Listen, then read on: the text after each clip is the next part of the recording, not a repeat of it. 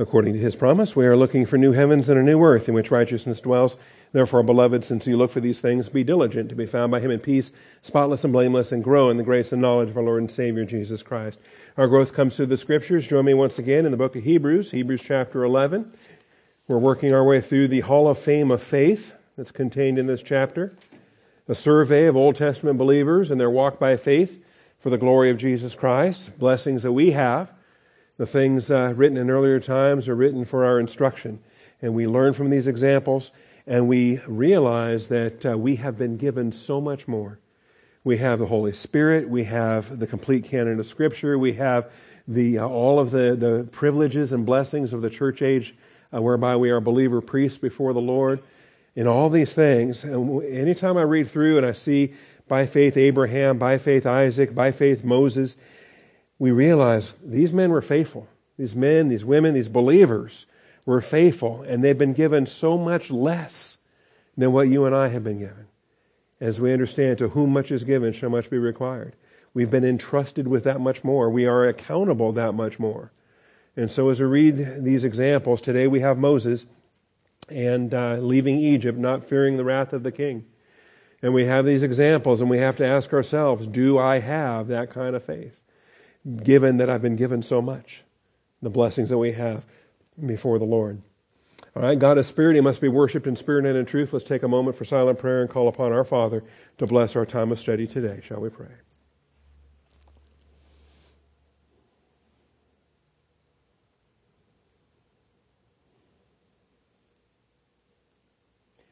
Most gracious Heavenly Father, we do come before you today thankful for grace and truth, rejoicing that by your grace we can grow in the truth.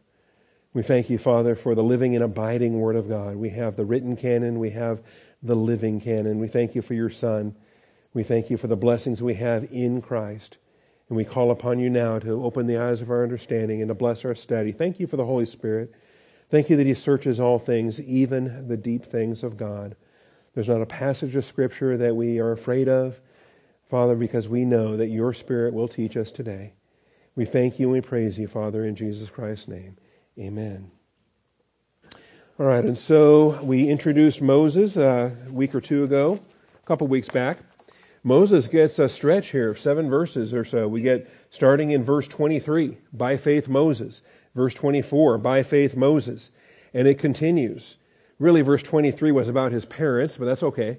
It's still the Moses portion of this chapter. So by faith, Moses, when he was born, was hidden for 3 months by his parents because they saw he was a beautiful child and they were not afraid of the king's edict. The parents had no fear of the king, and that's a good thing because that's going to now fall upon Moses. What will his fear be when he has to depart from Egypt? By faith, Moses, verse 24 says, by faith, Moses, when he had grown up, refused to be called the son of Pharaoh's daughter. He could have selected that as a route to go. He could have made that his defense. When he had killed the Egyptian, he could have just pulled rank and claimed the perks of being Pharaoh's daughter and even made his own play for the throne at that point and be sovereignly immune from any consequences of his actions. But he chose not to. And as it says, choosing rather to endure ill treatment with the people of God than to enjoy the passing pleasures of sin. And of course, many parallels and illustrations can bring this passage to you and I for our application with respect to how do we operate in this fallen world and who do we identify with. And when we recognize that it's tempting, when we recognize that we could go along with the world's activities, the world's way of thinking, the world's procedures, we could run with the crowd. We could do all of that, and many Christians do. But Moses chose not to, and we choose not to. We choose to live the Word of God. We don't just attend a Bible church so we can know a lot of stuff. We learn the Word of God so that we can live the Word of God, so that we identify with the body of Christ and we stand forth as different. And this is what we see here as well. So choosing rather to endure ill treatment with the people of God than to enjoy the passing pleasures of sin, considering the reproach of Christ greater riches than the treasures of Egypt, for he was looking to the reward. looking to the reward. And this has our parallel as well. We discussed with respect to how do we evaluate wealth? What is our perspective on earthly wealth? When we understand the value of laying up treasure in heaven and having a reward, having an inheritance waiting for us in glory. The fact is that, the poorest of church mice, so to speak, the most humble of believers in the church age is a million times a millionaire as it comes to the divine wealth of what we have before the Lord, because we're a royal family. The royal family of God, the present stewardship of the church, is far greater than anything Israel ever imagined, the Gentiles, the angels. All of this is our position in Christ. And so having the right perspective and the reward that he was looking forward to, the reproaches of Christ, greater riches. It is greater riches. The value of the Word of God is far above rubies. It's far above anything. The silver and gold are called perishable. We have an eternal glory that we have awaiting us. All right, so he was looking for the reward. All of that takes us now to today's verse, which is verse 27, and then next week in verse 28 with respect to the Passover. All right, so by faith he left Egypt, not fearing the wrath of the king, for he endured as seeing him who is unseen. What a great tandem that we have this verse at the same time that we have the passage in Colossians 1. See, first hour we're in Colossians, and we talk about Jesus, the image of the invisible God, and how Jesus is the creator of all things, visible and invisible. So understand, here is another use of the term invisible, and yet it can be seen. The unseen can be seen so long as you walk by faith. Remember? Backing up to verse 1, faith is the assurance of things hoped for, the conviction of things not seen. And so it may be invisible to our earthly eyes. It may be unseen by our human experience. But when we walk by faith, when we have our spiritual eyes open, we can see the spiritual. We can spiritually see the spiritual, so long as you have eyes to see it. And Moses had eyes to see it. You and I have eyes to see it. You think of the passages like, he who has an ear, let him hear. Something comparable would be, he that has an eye, let him see. Okay? If you have eyes to see, then make sure you see what God's showing you. That's the point. We have spiritual eyes. And it's not, by the way, it's not the permanent indwelling of the Holy Spirit that gives us this. It's the living human spirit that gives us this. When you are born again, when you are made alive by faith in Christ, whether you're a New Testament believer or an Old Testament believer, no difference, in the sense that your human spirit is made alive. And with a living human spirit, you can see and you can hear the spiritual messages that God is communicating. And so seeing him who is unseen. And this is the faith exercise that we have. All right. I advance my slide here. Where are we? Nope. There we go. Don't want to back up all the way to verse 1. That would take too long. All right. Verse 27. By faith he left Egypt. Now, we've noticed a number of times that the author in Hebrews 11 is getting us information that we would not be privy to if we were limited to what is recorded in Genesis or what is recorded in Exodus. We've had at least two, I'm thinking 3 examples that have been glaring examples. We have in Hebrews 11, we have the praising of Sarah, and that she received the ability to conceive. And in verse 11, by faith even Sarah herself received ability to conceive. And we read this and we believe this because it's Scripture. But going back to Genesis, I don't see faith, I see laughing. All right? And then I see denying laughing when the Lord calls her on it. He said, why did Sarah laugh? And she said, oh, I didn't laugh. He said, oh, you did laugh. Okay?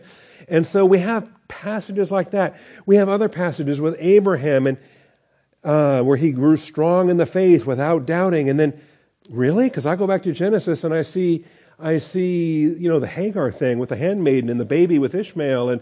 And so, thank God for Hebrews, okay? The same Holy Spirit that inspired the Torah, inspired Genesis and Exodus and these stories, the same Holy Spirit knows the rest of the story. He knows the thought process. He knows what they were thinking when they considered what they considered when they made the choices that they made. And Hebrews gives us that. So when we have Sarah's considerations in verse 11 here of Hebrews 11:11, Sarah herself received the ability to conceive even beyond the proper time of life, since she considered him faithful who had promised. If you find a promise hard to believe, ask yourself, do I believe the one who's making the promise? That's what it comes down to. My faith is in Christ. And the promise is my sins are forgiven and I have eternal life. Are you kidding me? That's hard to believe. But I believe the one making the promise. I place my faith in Christ. And she placed her faith in Christ, in God. Considered him faithful who had promised. Same thing with Abraham. Abraham considered. Notice the thought process that's mentioned there. In verse 19, Abraham, he considered that God is able to raise people even from the dead, by which he also received him back as a type. So Hebrews is really blessing us in this chapter, because it's giving us what Sarah considered. It's giving us what Abraham considered. And Genesis didn't give us either of those. Exodus is not giving us what Moses considered. It just tells us what Moses did. Right? And Moses is the guy that wrote it. Moses wrote Exodus. Told us what he did. Didn't spell out everything he was considering in the way that Hebrews is doing for us here. So we can rejoice with the Lord here. All right. So Sarah, Abraham, I think we've got other inferences there. Jacob, I would not have seen faith in Jacob at all when I'm reading Genesis. He seemed bitter. He was complaining about how few years he had lived when he had lived, 130 years, and how few and unpleasant they've been, things like that. But Hebrews 11 says it was faith. Calls it faith. Likewise, Moses' parents, they lied. But Hebrews 11 calls it faith. We're going to get to Rahab the harlot. She lies. Hebrews 11 calls it faith. So we have all these things now to look forward to. All right. So by faith he left Egypt. Is that really what I read in Exodus? By faith? Well, Hebrews 11 says so. Moses left Egypt for Midian on a faith basis with his eyes on the Lord. With his eyes on the Lord. Now hold your finger here and let's turn back to Exodus 2 and let's see what Exodus has to say. Since Moses wrote Exodus, I think we can be interested in what he has to say on this episode. Exodus 2:15. Remember a week ago we were discussing the murder that he committed? Premeditated murder. He plotted it, he planned it, he looked this way and that, he tried to cover his tracks. All right, so if you weren't with us next week, we looked at verses 11 through 14. It came about in those days when Moses had grown up. He went out to his brethren and looked upon their hard labors. And that's just a very brief description. But Hebrews 11 says he was choosing to identify with the people of God. And he saw an Egyptian beating a Hebrew, one of his brethren. And so he looked this way and that. This is premeditation. This is intent. This is covering your tracks. When you're preparing an alibi, that's premeditated murder. When he saw there was no one around, he struck down the Egyptian and hid him in the sand. I mean, all of this acknowledgement of guilt.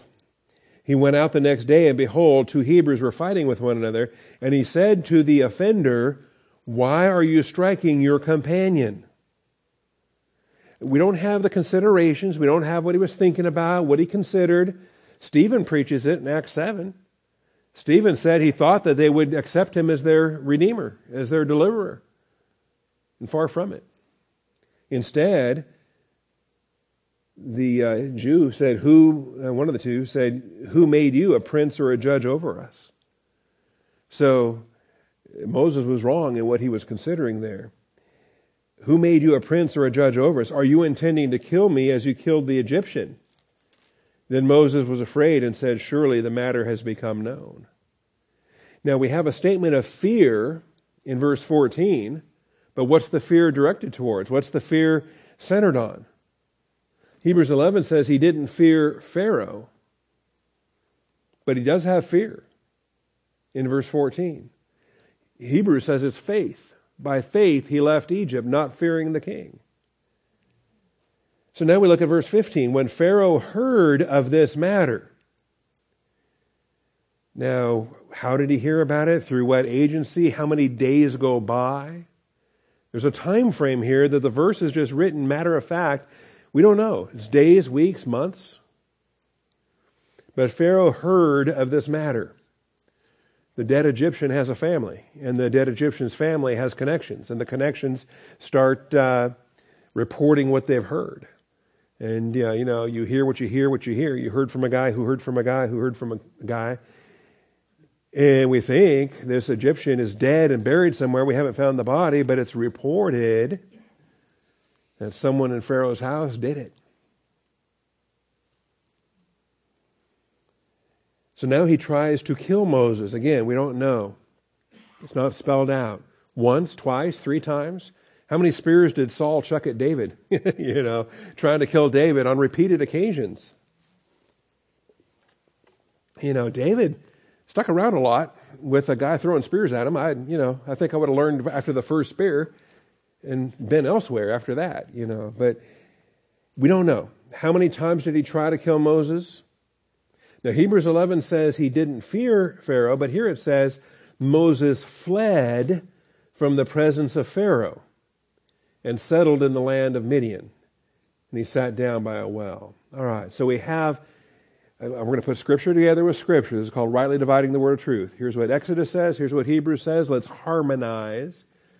Because it says he fled from the presence of Pharaoh, but it was a faith fleeing. It was not a fear fleeing. You can flee in fear and you can flee in faith. We're going to show both. We're going to show Jesus in the example of this. He sat down by a well. Now, what I find remarkable, God's got a sense of humor. God's got a marvelous sense of humor. And so now I'm going to trap your second finger. Because I want to remind all of us of the Acts 7 speech that Stephen made. That Moses considered that he was going to lead them out. Moses considered that he was going to be their Messiah. He was going to be their Redeemer. And all it was a supposition. He supposed. So Acts 7:24, when he saw one of them being treated unjustly, he defended him, took vengeance for the oppressed by striking down the Egyptian. So the defense was one day, the vengeance was a different day, with premeditation and covering his tracks. And he supposed that his brethren understood that God was granting them deliverance through him, but they did not understand. So see what happens when you suppose? When you suppose, those folks you're supposing don't cooperate. They don't understand what you think they understand. All right. So what does it say next in Exodus? He sits down by a well. And God so graciously now is going to teach him what it was he got wrong back in Egypt. So the priest of Midian had 7 daughters. And they came to draw water and filled the troughs to water their father's flock. Then the shepherds came and drove them away. So you see what's happening here? It's curious to me. Because there's mistreatment, bullying, if you will. There's mistreatment. There's harsh conditions. And in this case, though, it's not Moses' kinsmen. It's not Moses' people. They're total strangers. All right? Total strangers. What's his connection to these girls? They're Midianites. But see, what he was getting wrong, I think, what he was getting wrong in Egypt, when he thought he was going to be the Savior of the Jews, he was identifying with those people because they were Jews. See, rather than just functioning in your own integrity as before the Lord, doing the right thing anyway, whether they were Jews or not, shouldn't matter. Anyway, So these seven, evidently Jethro didn't have a boy. He just had 7 girls in a row and maybe quit trying. I don't know. You try and try and try, and all you get are these girls. All right. So the shepherds came and drove them away, but Moses stood up and helped them and watered their flock. He defends these girls. And when they came to Reuel, he's got several names, Reuel and Jethro and a couple of other names. When they came to Reuel, their father, and he said, "Why have you come back so soon today?" I mean, this is a standard practice, and they're usually very late getting back because of the mistreatment on the part of those shepherds. So they said, "An Egyptian delivered us from the hand of the shepherds." Isn't that interesting? They identify him as an Egyptian. He didn't identify himself as an Egyptian. He refused to be called the son of Pharaoh's daughter. He tried to identify himself as a Hebrew. And then he gets out here and they don't even know he's a Hebrew. An Egyptian delivered us from the hand of the shepherds. And what is more, he even drew water for us and watered the flock. So it's curious to me. You want to be a deliverer? Okay, you can be a deliverer, but you need training, you need preparation, and you're not ready yet, and they're not ready to be delivered yet. Moses is 40 years old. He won't deliver Israel till he's 80. And he won't be equipped to deliver Israel until he's humbled. Scripture says later that Moses was the most humble man on the face of the earth. He wasn't that humble at 40. Okay?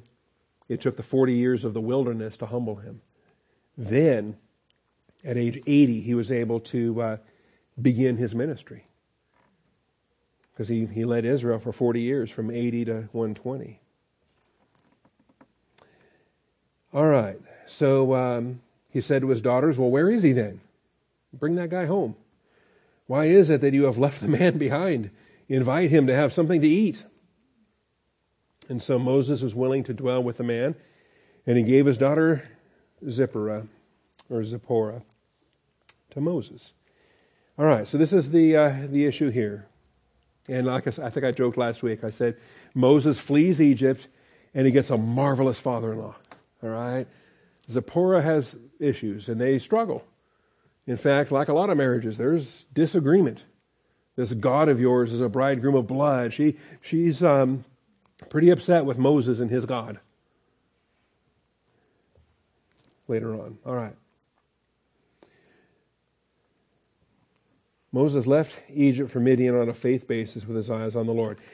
If all I'm reading is Exodus, I don't see the faith basis and I don't see his eyes on the Lord. But Hebrews 11 gives us what he considered and where his eyes were. All right? And I think that's important. There's a reason why those details are not in Exodus, but why they are in Hebrews. And I think when we're looking around at one another, sometimes we're pretty judgmental. And we say, well, look at what I don't understand why Pastor Bob made the decision he made. And what's he looking at? He can't be looking to the Lord. You know what? I think Pastor Bob's been out of fellowship the last 6 weeks. Well, what do you think about Moses here in this chapter? Because if all you're looking at is Moses in this chapter, go to Hebrews 11 and you find out that his eyes were fixed firmly on the Lord. He departed in faith. We can go the other direction too. We can assume somebody is so spiritual looking to the Lord, and they're not. It just looks like it. Okay? God looks on the heart. God knows who they're looking to. We look at the external appearances, and we can be bamboozled by appearances. Moses' faith equipped him to see the unseen. Moses' faith equipped him to see the unseen. When you're looking at verse 27, recognize Hebrews 11:27 says, he endured as seeing him who is unseen. This is how he endured. I don't think you can separate those. I think if you don't have your eyes on the Lord, how do you endure? If your eyes are on the wrong object. If you have eyes on yourself, or you have eyes on the problem, or you have eyes on anything else other than God, what does that do to your endurance capacity? I think it destroys it. His faith equipped him to see the unseen. Hebrews 11:27. Relate it back to verse 1. Faith is the assurance of things hoped for, the conviction of things not seen. So when you're walking by faith, you can see the unseen. It just takes your spiritual eyes to do it. And then Hebrews 12 says, once you see it, don't look away. Keep your eyes fixed. Keep your eyes fixed. Every once in a while you get those internet emails, chain email letter things, or Facebook pictures, Instagram, whatever. You see a frog, but it's actually a horse. You know what I'm talking about? And it says, forward this as soon as you see the horse, kind of a thing. But when you first look at it, it looks like a frog. And then if you tilt your head 90 degrees and look sideways, you can see it's a horse. And it's just the way it's drawn. I mean, it's clever. It's, somebody with talent did that. There's other things too. I mean, there's plenty of optical illusions like that. The eye can see things that aren't there because we get tricked. But we think they're there, and so we see what they want us to see. And then sometimes we can see something else. Well, okay, maybe that's a terrible illustration, but it's what I came up with this morning. The idea is when you're seeing by faith, you're using a different set of eyes. And so you may see something by faith whereby you are absolutely convicted. And no one's going to talk you out of it because you see it. And as soon as you see it, you can't see anything else. You never go back and look at it another way. It's like the angel passages last hour. When you see Satan in Isaiah 14, you can't look at that passage any other way. When you see Satan in Ezekiel 28, you can't look at that passage any other way. Because as soon as you see it for what it is, you don't go back to seeing it the way you used to see it. And so we can see the invisible. Hebrews 11:1, faith is the assurance of things hoped for, the conviction of things not seen, and we keep our eyes on the unseen like Moses did. By faith he left Egypt as seeing the unseen. And once we do see it, we keep our eyes fixed. That's Hebrews 12, verses 1 and 2. Therefore, since we have so great a cloud of witnesses surrounding us, the whole history of the Old Testament, every believer, the ones that are mentioned and the ones that aren't mentioned, but they're in the Old Testament, they're for our instruction. We have so great a cloud of witnesses surrounding us, let us also, we have to imitate them and go beyond anything they ever dreamed of. Let us also lay aside every encumbrance, the sin which is so easily entangles us, and let us run with endurance the race that is set before us. We have our own race, and it builds on their race. We have a race that goes far beyond anything. The church stewardship goes beyond anything Israel and their stewardship ever did. And then it says, fixing our eyes on Jesus. So in other words, not just seeing it, but staying locked on. Staying fixed. Keeping, once you see it, don't look away. Don't look away. Keep your eyes fixed. Yes, sir. We have an object for our faith, Jesus Christ.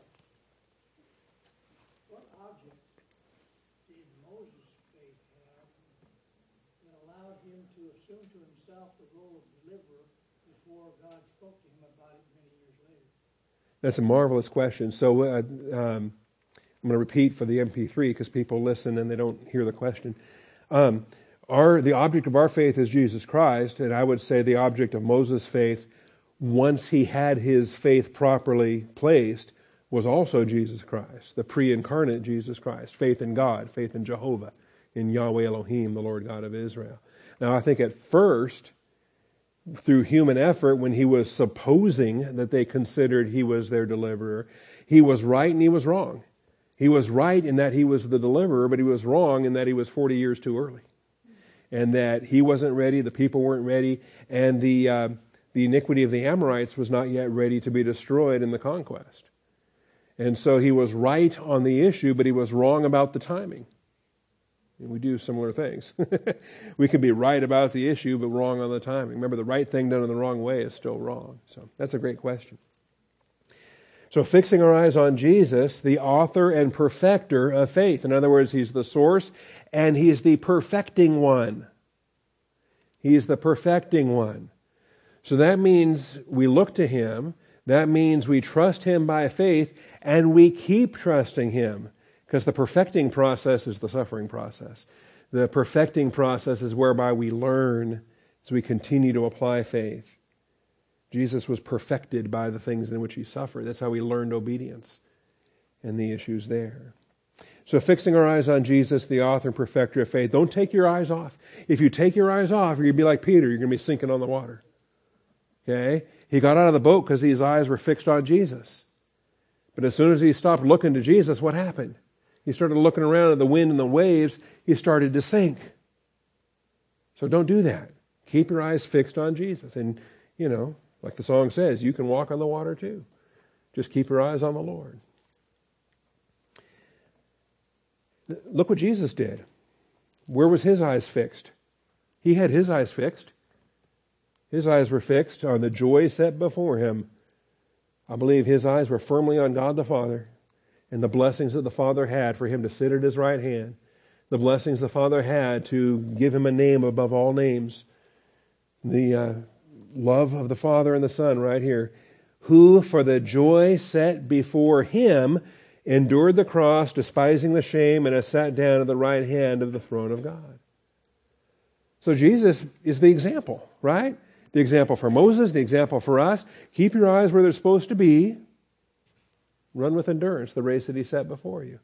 This is the race he's put you on. Keep looking to him. Jesus kept looking to his Father, who for the joy set before him. All right. Now, fleeing. Believers today should follow Moses' example, keeping our eyes on the unseen, paying attention to the things above. Believers today should follow Moses' example, keeping our eyes on the unseen, paying attention to the things above. Do you see what I'm saying? Keep seeing the unseen. How terrible would it be for Austin Bible Church to be a congregation that only used earthly eyes to look at earthly things? How stupid is that? I mean, what's the point of being saved if you can't use your earthly eyes? Walk by faith. Walk with the Lord. Seek first the kingdom of God and his righteousness. That's the priority. Not what you will eat, what you will drink, square footage of your house, the updated wardrobe, whatever it is. People are constantly trying to compete with other people in whatever earthly thing, keeping up with the Joneses and whatnot. So, look at the birds, look at the lilies. Quit worrying about what you're going to eat and drink. God's taking care of you. And it said, your Father knows you need these things. But seek first his kingdom. This is Matthew 6:33. Seek first his kingdom and his righteousness, and all these things will be added to you. If your spiritual eyes are open, keep your spiritual priorities in line. Temporal life, God takes care of that. God takes care of that. Keep your spiritual life adjusted and watch how faithful God is with your temporal life. But I've seen it time and time again. You've seen it too. You've seen believers, and maybe you've done this yourself in the past. You feel like, just this short little compromise, just this short little thing, and then everything will be taken care of. Then I'll really make it up to God. Then I'll really, as soon as I get my career on track, then I'm going to be a serious student of the Word of God. But right now, I just gotta do this. And when you put temporal life first, thinking that you'll make up for it later in your spiritual life, let me tell you, you're violating Matthew 6:33. And it says first. It doesn't say only. It's okay to seek ye second, and seek ye third, and seek ye fourth, and you got other things that you're seeking. It just says seek ye first the kingdom of God and his righteousness. Make sure your spiritual eyes are open. 2 Corinthians 4:17 and 18. Seeing the invisible. The things which are seen. 2 Corinthians 4, verses 17 and 18. You know the passage I'm talking about? We do not lose heart, though our outer man is decaying, yet our inner man is being renewed day by day.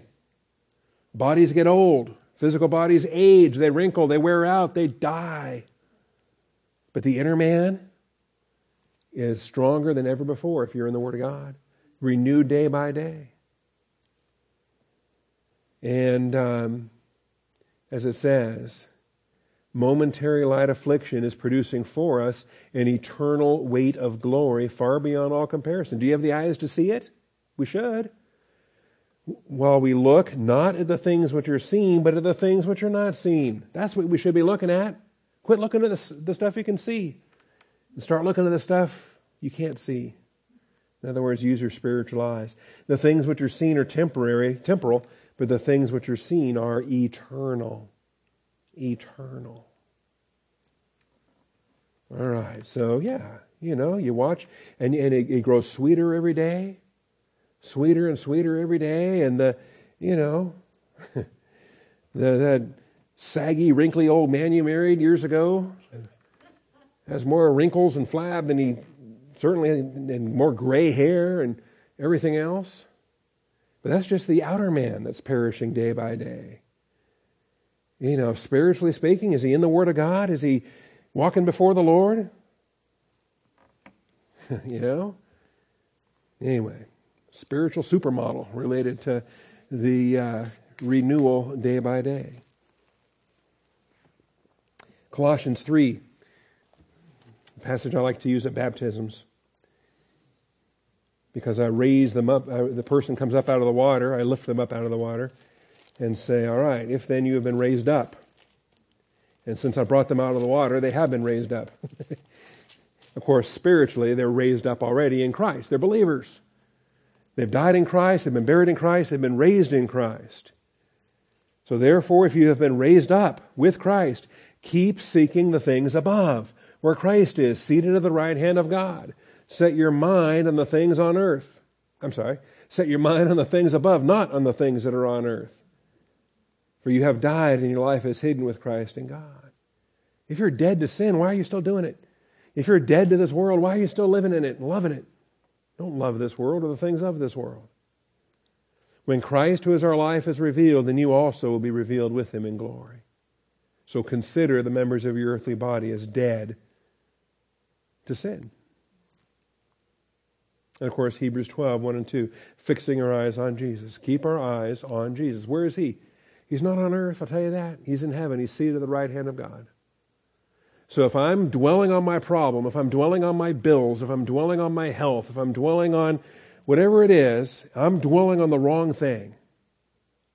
I'm dwelling on something that's not seated at the right hand of God the Father.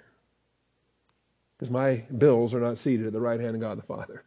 My health is not seated at the right hand of God the Father. But my Savior is. I'm going to keep my faith focused there. I'm going to keep my attention there. So we follow Moses' example. You see, there's a time to flee and a time not to flee. And both can be done by faith. There's a time to flee and a time not to flee, and both can be done by faith. Moses didn't fear the king, so why did he flee? He fled by faith. Hebrews 11 says, by faith, Moses fled. So you can flee by faith and you can stand your ground by faith. The secret, of course, is what's the race set before you? What would the Lord have you do? And the course set before you, is it a fleeing course or is it a stand your ground course? We don't design our own course. God designs it for us. We just run the race that He sets, that He establishes. And I just picked a sampling of these verses from the Gospel of John, I think. These are good passages. John chapter 7. And by using Jesus as the example, we have, of course, the Moses example. I think we have the David example, time and time again. David would go to different caves. He would go to different cities. He would flee to different places. But then there were times he wouldn't flee. And is it time to flee? Is it time to stay? Well, what is it? So there's a time to flee and a time to not flee. Like Ecclesiastes says, right? There's a time for every event under the sun. There's a time to flee and there's a time to not flee. David, frequently, he would just make it a prayer item. Say, Lord, He gets to Keilah and says, Lord, if I'm still here when Saul gets here, are they going to give me up? And the Lord said, yep, the men of Keilah will give you over in a heartbeat if you're still here when Saul shows up. So David says, all right, thank you, Lord, I'm out of here. And he takes off. And because he flees from Keilah, Saul never gets to Keilah. There's doctrine in that episode. All right, John chapter 7. This is in the fall. This is the Feast of Booths. And not just any Feast of Booths. This is the Feast of Booths immediately preceding the crucifixion. Okay, so this is October time frame, September, October time frame. In the fall of 32 AD, Jesus will be on a cross the following spring, right? Friday, April 3rd, 33 AD is when Jesus goes to the cross. So this is the fall immediately 6 months prior to the cross. The Feast of the Jews, the Feast of Booths was near. And his brothers said, leave here, go to Judea. John 7:3. Go to Judea so that your disciples also may see your works which you are doing. They're not even believers yet. They're unsaved. They don't get saved till after the resurrection. So what kind of advice can they give him? What kind of advice does the pastor take from a bunch of unbelievers on how to build your church ministry? I'm sure they got tons of opinions. So Jesus said, you guys go on ahead. But see, they think that, Galilee is small time. You want to hit big time, you got to go to Jerusalem. Like telling a stage actor, yeah, you're great in the Georgetown Community Theater, but man, you got to get to Broadway. That's when you're really going to be famous. So as far as the brothers were concerned, Galilee was just nothing. No one does anything in secret when he himself seeks to be known publicly. If you do these things, show yourself to the world. This whole chapter is illustrating how we look at things differently. Believers and unbelievers, and even believers with divine viewpoint, look at things differently from carnal believers or untaught believers, immature believers, babes in Christ. They're not going to see things the same way that older believers will. Verse 5 says, not even his brothers were believing in him. So Jesus said to them, my time is not yet here. Notice that? That's in verse 6. My time is not yet here, but your time is always opportune. Hey, let's face it. Unbelievers live in this fallen world and it suits them. This is their cosmos system. They are of their father, the devil, and this is, we're the odd duck. We're the fish out of water. They are at home in this fallen cosmos system. Anyway, he finally does. He sends them on alone without him, and then he follows along later, secretly, as it were. Not publicly, but as if in secret. Just low-key. Just with some discretion. Just be smart about what you're doing. And so there's all the buzz going around. Well, where is he? Where is he? Why isn't he here? A lot of arguments back and forth. He's a good man. No, he's terrible. All right. Then finally, in the midst of the feast, it's a 7-day feast, and so in the midst of it, he stands up. He just can't help himself anymore, and he's going to start preaching. And the crowd is amazed. Hey, this is he. This is he. And then, of course, the religious leaders want him arrested. So this is the backdrop for this. And in verse 25, some of the people of Jerusalem were saying, is this not the man whom they're seeking to kill? Look, he's speaking publicly, and they're saying nothing to him. The rulers do not really know that this is the Christ, do they? See, they're pretty suspicious of their leaders. The leaders can say something, but maybe they know something they're not telling us. However, we know where this man is from, but whenever the Christ may come, no one knows where he's from. Well, that shows you the religious leaders did a terrible job teaching them about Bethlehem and about Nazareth and about Galilee. There's a prophecy about Galilee and the Gentiles. But the leaders didn't teach the people that. Anyway, all this teaching. Now they're seeking to seize him in verse 30. They were seeking to seize him, and no man laid his hand on him. Why? Because his hour had not yet come. This is a time to flee. If the mob succeeds in grabbing him and ripping him apart or stoning him to death or putting a sword through him or whatever, if they kill him in the Feast of Trumpets or the Feast of Booths, what happens to Passover? What happens to the fulfillment? What happens to the plan of God where the Lamb of God is the Passover? He can't die before April 3rd. This is a time to flee. And so it says, no man laid his hand on him. And I don't know, there's other passages that say he passed through their midst. Almost like he becomes ethereal. It becomes intangible. It becomes like almost, ghostish kind of thing. As a miracle, a prophetic miracle. He's an Old Testament prophet. And they try to lay hands on him and he just slips through their grasp, if you will. But many of the crowd believed in him, and they were saying, when the Christ comes, he will not perform more signs than those which this man has, will he? I think this was a sign. They saw it. They called it a sign. Because if this isn't a sign, what else did he do in this chapter? He just stood up and spoke. But I think the slipping away from their grasp became a sign. Over to chapter 8. Another time to flee. In verse 20. There's a lot of conflict in this chapter too. Verse 19, they were saying to him, where is your Father? And Jesus answered, you know neither me nor my Father. If you knew me, you would know my Father also. And these words he spoke in the treasury, and as he taught in the temple, and no one seized him because his hour had not yet come. His hour had not yet come. There was an occasion, it's not in John, I think it's in Matthew and Luke. He's in Nazareth where he grew up. And they tried to shove him off a cliff. But passing through their midst, he departed. Okay? I think he did a lot of that. He puts his disciples in a boat, sends them off, stays on this side of the shore where everybody's watching. Okay? And then in the middle of the night, he walks across the water. I think he did a lot of that. Leaving the adversary kind of, which way did he go? Where is he now? Even Judas didn't know where the Last Supper was going to be. He said, go on in there and follow a guy with a water pitcher. He's going to take you to an upper room.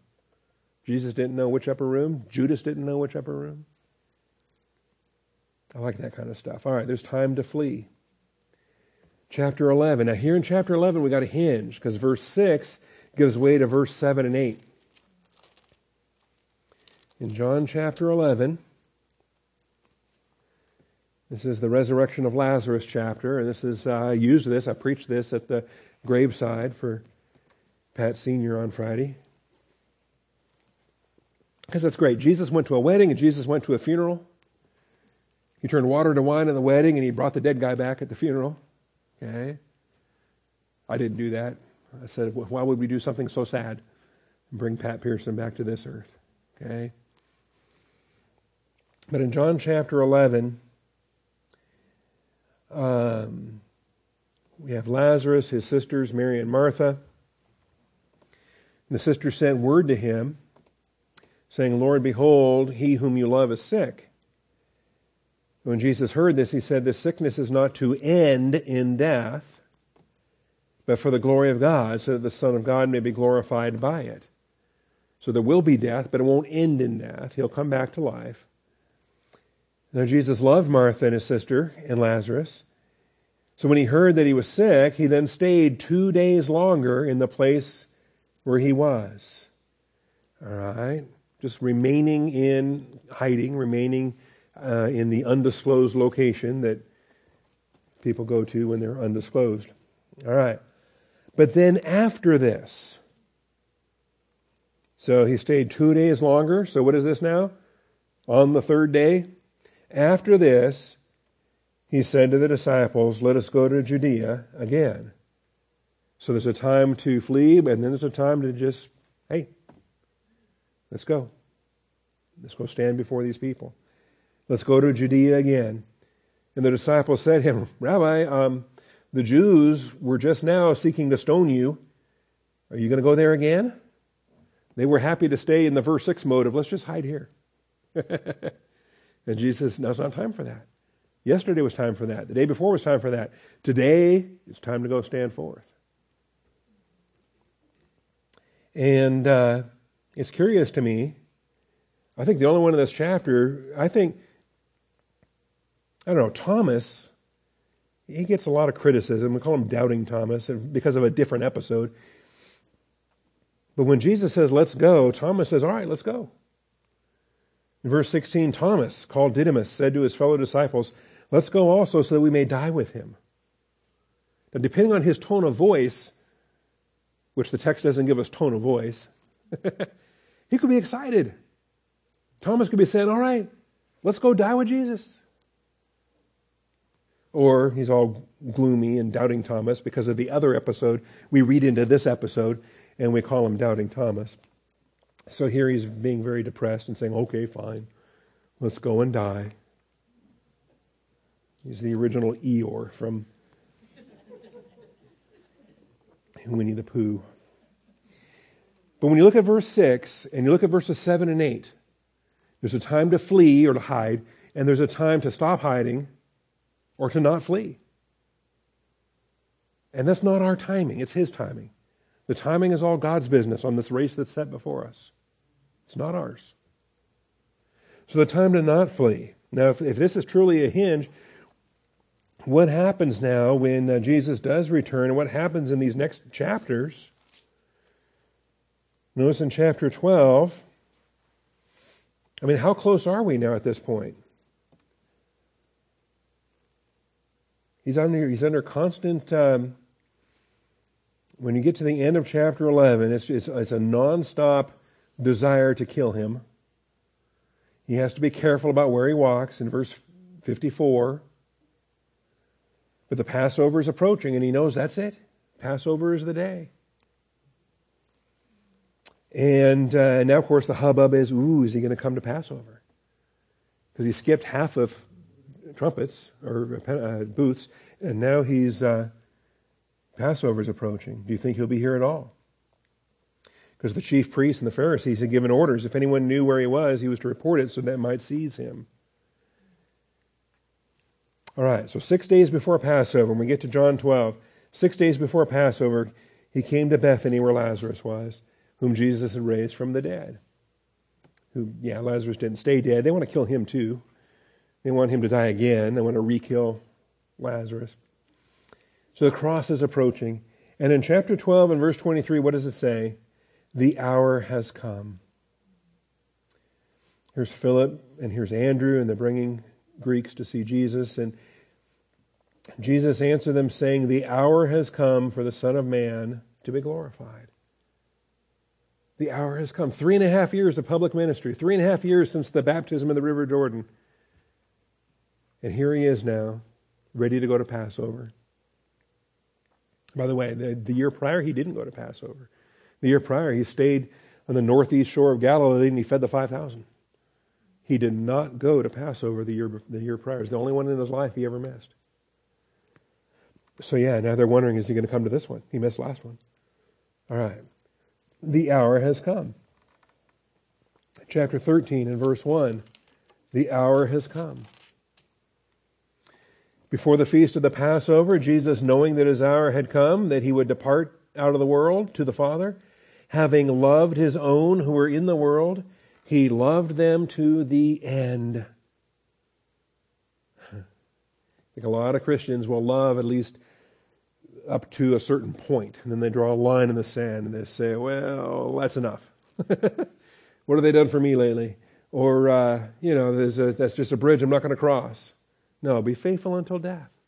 He loved them to the end. And during supper, the devil, having already put into the heart of Judas Iscariot, the son of Simon, to betray him. So Jesus gets up and lays aside his garments and washes their feet. Because he loved them to the end. And it's beautiful. It is not the time to flee. It is the time to go to the cross. John chapter 17. Jesus spoke these things, and lifting up his eyes, the same night, by the way, chapter 13, 14, 15, 16, 17, this is the upper room and walk to the garden discourse. They actually leave the upper room at the end of chapter 14 because Judas has gone out to fetch the soldiers. Anyway, they get to chapter 17, Jesus spoke these things, and lifting up his eyes to heaven, he said, Father, the hour has come. Glorify your Son, that the Son may glorify you. The hour has come. He goes to the garden, he prays, and this is where Judas shows up with the soldiers. When Jesus had spoken these words, he went forth with his disciples over the ravine of Kidron, where there was a garden, and in which he entered with his disciples. Now Judas also, who was betraying him, knew the place, for Jesus had often met there with his disciples. When he went back to fetch those soldiers, this is where he was bringing them. Judas then, having received the cohort and officers from the chief priests and the Pharisees, came there with lanterns and torches and weapons. This is one thing, they got Herodians and Sadducees and Pharisees all to agree. Normally they disagreed with each other, but this time they agreed. Jesus has to die. So Jesus, knowing all things that were coming upon him, went forth and said to them, Whom do you seek? And they answered, Jesus the Nazarene. So he said to them, I am, ego eimi, I am. And Judas also, who was betraying him, was standing with them. So when he said to them, I am, they drew back and fell to the ground. The Creator God of the universe. You know, he had laid aside his privileges, he had humbled himself, but this is a night of passion, and this is a night of temptation, and he's been praying, Father, can this cup pass by me? Not my will, but thine be done. He's been praying. And he tells them to pray. The spirit is willing, but the flesh is weak. Pray that you may not enter into temptation. And you wonder, what kind of stress is he under at this moment? So that when he says, ego eimi, this is the very utterance of the I am, like Exodus 3:14. The I am, Creator God of the universe, says, I am. No wonder they fell over. I'm hoping this is on DVD too. I want to watch this. I want to laugh so hard when I watch this. All right. So he again asked them, Whom do you seek? You kind of imagine, did he pick them up? Were there angels on hand to get them back up on their feet again? Jesus the Nazarene, he answered, I told you that I am. So if you seek me, let these go their way. To fulfill the word which he spoke, of those whom you have given me, I lose not one. So none of the disciples are going to die this night. They're going to flee. They're going to escape. It's time for them to flee. First Peter tries to grab a sword and do some of his own swashbuckling there. But Jesus isn't fleeing. There's a time to flee and a time not to flee, and both are done by faith. Both are done by faith. All right, well, Moses fled, and he fled in faith. And thank God that he did. God in his wisdom knew that to prepare Moses to be the deliverer was not going to happen in Pharaoh's house. It was going to happen in Jethro's house. It was going to happen as a nobody. It was going to happen as a shepherd. David had to be prepared to be a shepherd, to be king. Moses had to be a shepherd to be a king. The shepherds were loathsome in the eyes of the Egyptians. Moses had to become a shepherd so he could deliver them from Egypt. And sometimes when we're walking by faith, we don't understand. Why this turn? Why that turn? Why that turn? We don't know that all these turns are taking us where we're going to be 20 years from now. And we can't think that far ahead, but God's got it all worked out. It's a beautiful thing. I forget who said it. I steal it. I think I heard it from Chuck Swindoll, but I think he stole it from somebody else. They've probably been stealing this for hundreds of years now, but Moses spent 40 years thinking he was a somebody. And then he spent 40 years thinking he was a nobody. And then he spent 40 years watching what God could do with a nobody. And that's a sermon right there. I mean, that's just what we do when we walk by faith. Father, thank you for this day. Thank you for the example of Moses. Thank you for the example of Jesus. Thank you for showing us there's a time to flee and a time to not flee. And when you call upon us to stand fast, we're going to stand fast. And when you call upon us to flee, we're going to flee. We're going to obey you no matter what, Father. And we're not fleeing because we're afraid of martyrdom or we're afraid of persecution and we're not fleeing in fear. We're fleeing in faith when you call us to do so. And likewise, Father, we're not going to fight in fear. We're going to fight in faith, fighting the good fight of faith, as your word commands us to do. So, Father, we give you the praise and glory for this day. Thank you for this past completed week, Father, the funeral on Thursday, the funeral on Friday. Continue to be with the family members and the loved ones. And Father, we just rejoice that our sister and our brother are now face to face with Jesus Christ. We thank you and praise you, Father, in his most precious and holy name. Amen.